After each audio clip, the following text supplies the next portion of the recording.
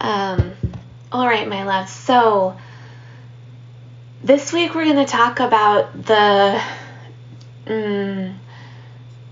how and why it might be interesting for us as practitioners and livers of life to want to move beyond the realm of simply accepting what is to then be in a more engaged version of integrity and virtue, right? So many times, and this will sip my coffee, many times in the wellness world, in the yoga wellness industrial complex, there is a stuckness that happens that I have noticed and directly experienced at the level of accepting what is, right? And I talk about it a lot. It is something, I think it is one of the very, very initial steps of beginning to work with mindfulness, is being able to be with what's here in the moment with wide-eyed curiosity and without judgment, right? And that can get us a long way, right? I think into feeling and able to into being present, right? And into being able to be with difficult and challenging emotions and feelings and maybe even circumstances that arise in our lives. Just starting with the truth, right? And being able to be generous with ourselves when we're in truth, right? Because sometimes, I don't know about you all, but sometimes the truth of what isn't something that necessarily feels great to me. As a child, here's an example. I woke up every day to parents who weren't really available to me, right? And so if I was to create, right, a meaning around that and a truth around that, like, oh, every day I'm going to wake up to parents who aren't available to be in the space of love with me, then it would have been like a super painful situation. And so one of my protector parts that developed was forgetfulness, right? So each day, which is kind of interesting because there is this like sweet mindfulness quality to it, sort of like put me maybe on the trajectory of it. Each day I forgot what happened the day before and started anew, right? But as we move into adulthood, those of us who maybe developed that as a capacity, it doesn't necessarily work for us to be so forgetful, right? It can lead, at least in my case, it has led towards a cycle of abusive relationships because I just forget what happened the day before and start anew each day, right? And that isn't being necessarily in the truth of what's actually alive in the relationship, what's alive in me. There's sort of a denial process that happens. So there's like a living example for you. So we start, right, with the engagement with the truth of like what's here, what's alive in our lives, what's alive in us in a really like honest and beautiful way. Because awakening only can happen when we begin with the truth. It was one of the big teachings of my last year of 2020, is that spontaneous softening and awakening of the heart happens when we are in our truth. But if we stop there, there's sort of a sense of stuckness, right? And probably many of you who are watching have been involved in wellness communities where that's kind of like where it stops, right? And I'd like to talk today about the next steps, which the words that I like to use are virtue or integrity, right? So it's there's the what happens to us, right? The truth. And then there's how we respond, hopefully not in a reactive way. And between those two places is where we get to insert our virtue and integrity. And I love the definition of virtue that Jack Kornfield gives. He writes that virtue is integrity, truthfulness, passion, and purpose in all we do. right? So you can sense their truthfulness, integrity, passion, and purpose in all we do. You can sense there that feeling of like engagement with life, right? It's not a bowing out and going to the cave. It's being involved and active and engaged in our lives, right? And I love the word integrity also because it comes from the root integer, which means to be made whole, right? So when we are in our integrity, we are whole, right? And this conscience, this capacity to be conscious of what we are doing and how we are doing it and how we are living our lives and moving in the world in a way that is full of integrity and full of our wholeness really comes from the awakeness of an open heart, right? We can feel the difference between acting in a way that is unvirtuous rather than a way that is virtuous. And this is the part where I think that we need to why perhaps the yoga industrial complex doesn't go this extra step is that because it can very quickly become a game of judgment, of rights and wrongs, of binary thinking, of shoulds and shouldn'ts. And I really, really love the way that the Buddhist psychology system sort of sets it up, is that it's not about right or wrong, that it's not about shoulds and shouldn'ts. I would say that it's actually about honoring our intuition, right, of what it is that our gut and our body, right, and that capital S self is speaking for us to do, right, in that space in between what happens to us and how we respond. But in Buddhist psychology, they say that it's not about all of that binary thinking, right, or rules or dogma, because that can be very triggering for some of us, myself included. I'm like, rules? No, thank you. However, who was I traveling? I was traveling with someone recently who was like, you don't like rules. And I was like, I mean, I do. I like discipline, but it's different because that's coming from my intuition, from my that capital S sense of self of how I want to live. But back to the Buddhist psychology, they say that the reason one would want to live a life that is full of passion and integrity and truth and virtue is so that we can have peace, so that our heart can be at peace and we can suffer less. Isn't that fantastic?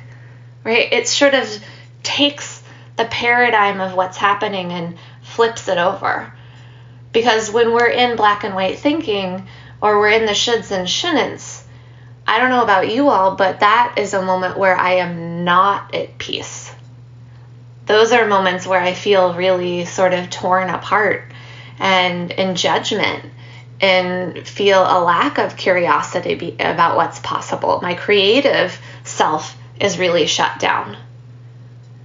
But when the inquiry becomes about what decision, what action, what response here will bring me peace and a settledness and move me outside of cognitive dissonance, that sort of shifts the game in the conversation, which I just love, right?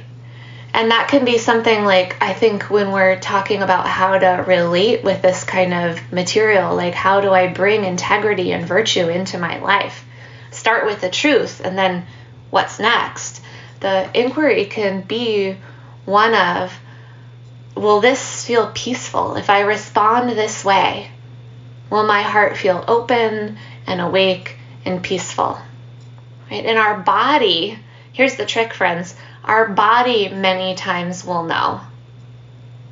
And so moving inward as we did in the opening meditation and sensing that feeling of what's the vibration of my body feel like when I imagine myself moving and engaging in this way, right? Because our bodies can't lie. Our minds can lie. They lie to us all the time, right? They create coping mechanisms, protecting the ego, all sorts of things. It's like this creative, amazing, beautiful tool that we have, but it also can lead us astray. And our body tends not to lie.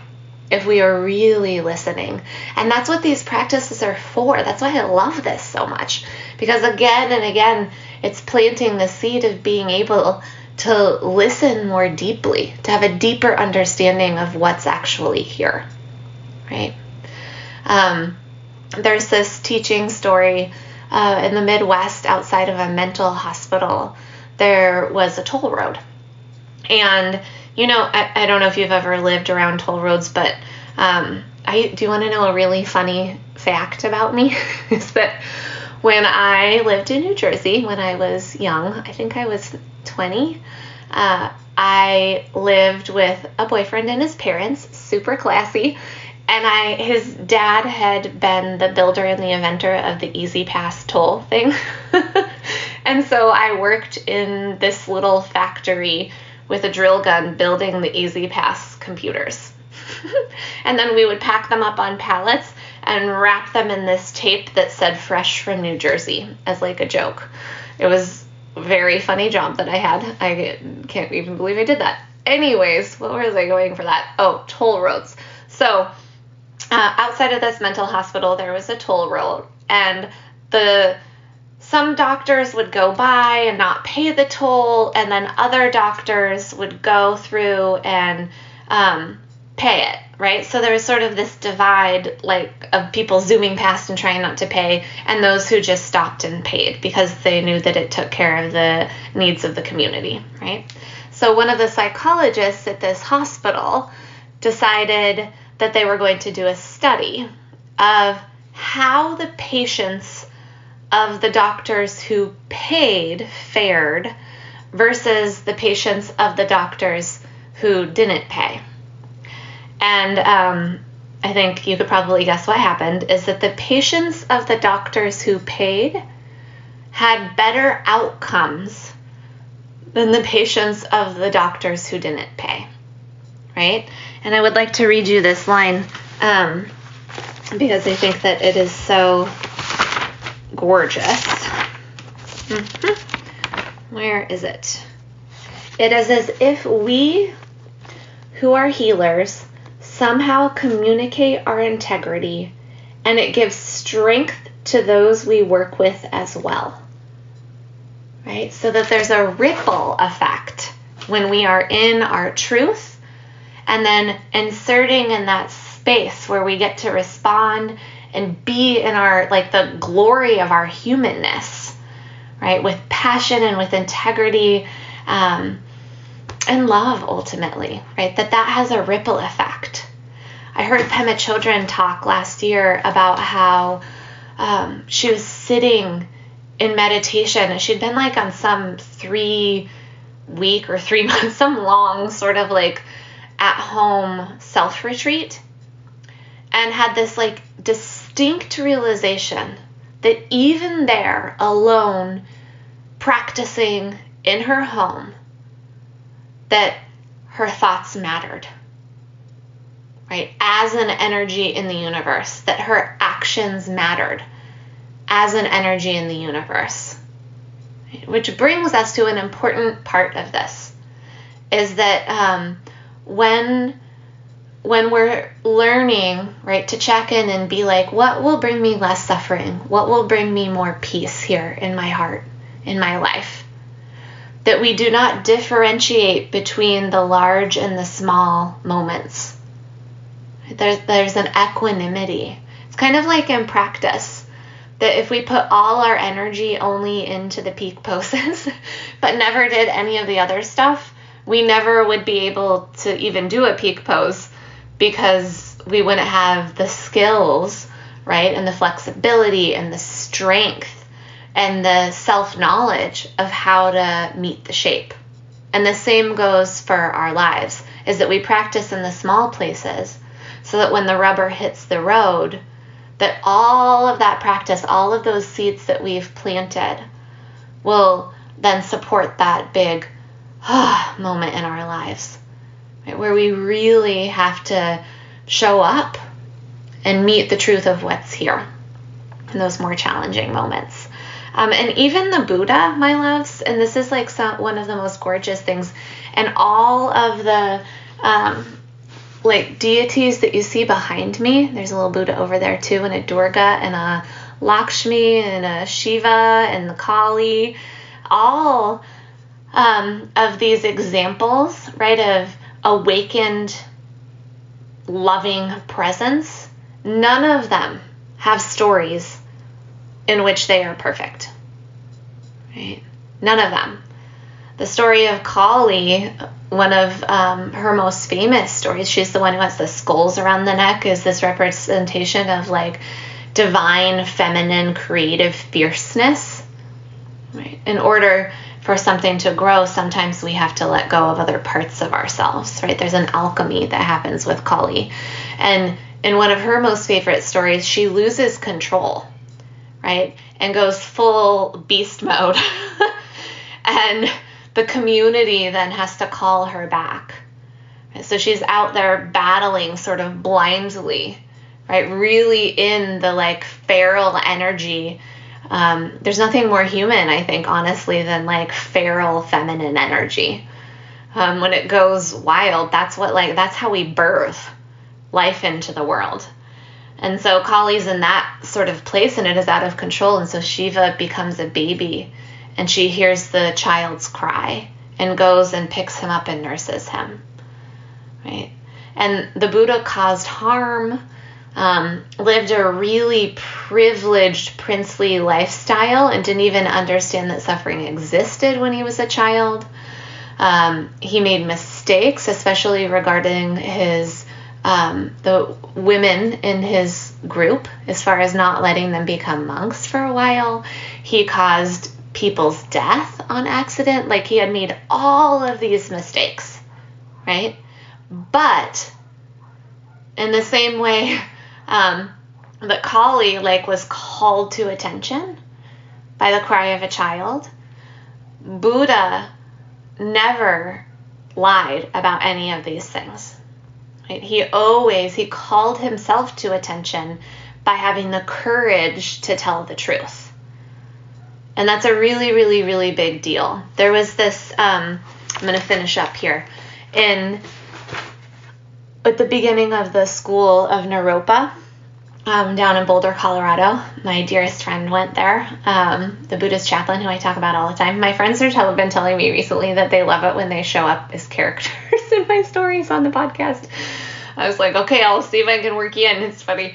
And at the beginning of when the Naropa Institute was founded, they had this huge ceremony, and it was like all the big teachers were there. You know, Mirabai Bush, Ram Dass, Jack Cornfield, tons of these kind of big name people who I consider some of the most potent teachers of our time. And they did a ceremony where at night, I think it was a full moon or a new moon. It was a moon. There was a moon happening. And the students who were lining up for matriculation, as part of the process, they built this big fire. And they had to write down everything, right? All of their most hardest things that they don't, the thing that you don't want to say out loud, for fear that if someone finds out, that you would then be outside of belonging, outside the circle of love, right? And so the students wrote all of these things down, and they took them and they read them aloud to Ram Dass. And he didn't say anything. He calls this practice stuffing it, and I just love it. I do it sometimes with my clients, where it's just say the thing you're most say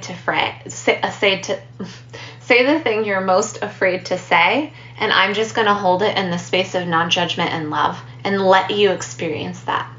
I will bear witness to you only through the eyes of love. And so he did this with student after student after student, and then they threw their list in the fire and then rejoined the community, right?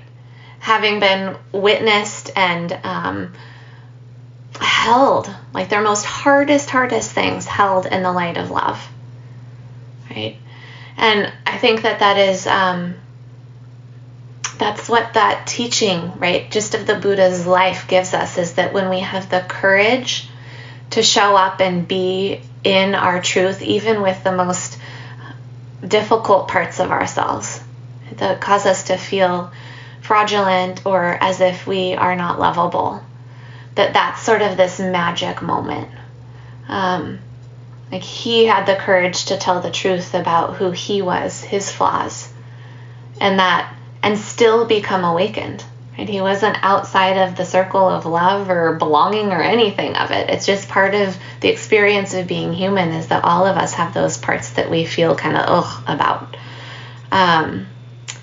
And then I would like to leave you with this beautiful line from Meister Eckhart. He writes, "No one is forgotten. It is a lie. Any talk of God that does not bring you comfort." Right? No one is forgotten. It is a lie. Any talk of God or the divine or the universe or spirit or love or however you want to put it, that does not bring you comfort. Right? So when we're in those moments where we're not sure how to be, right? And we've begun with acceptance, but we also want to insert our integrity, the wisdom of our intuition, our passion, our virtue. We can check in and say, is this bringing me peace here? Will this bring me peace? And imagine it. I think it's such a radical practice. If we can begin to enact it. It's also very difficult because sometimes, as I have been finding out lately, it does not make you the most popular person. And that's okay. That's okay. It's best to live in integrity and move from truth than it is, and with passion, right? Than it is to live someone else's dharma. The Bhagavad Gita tells us that. Okay.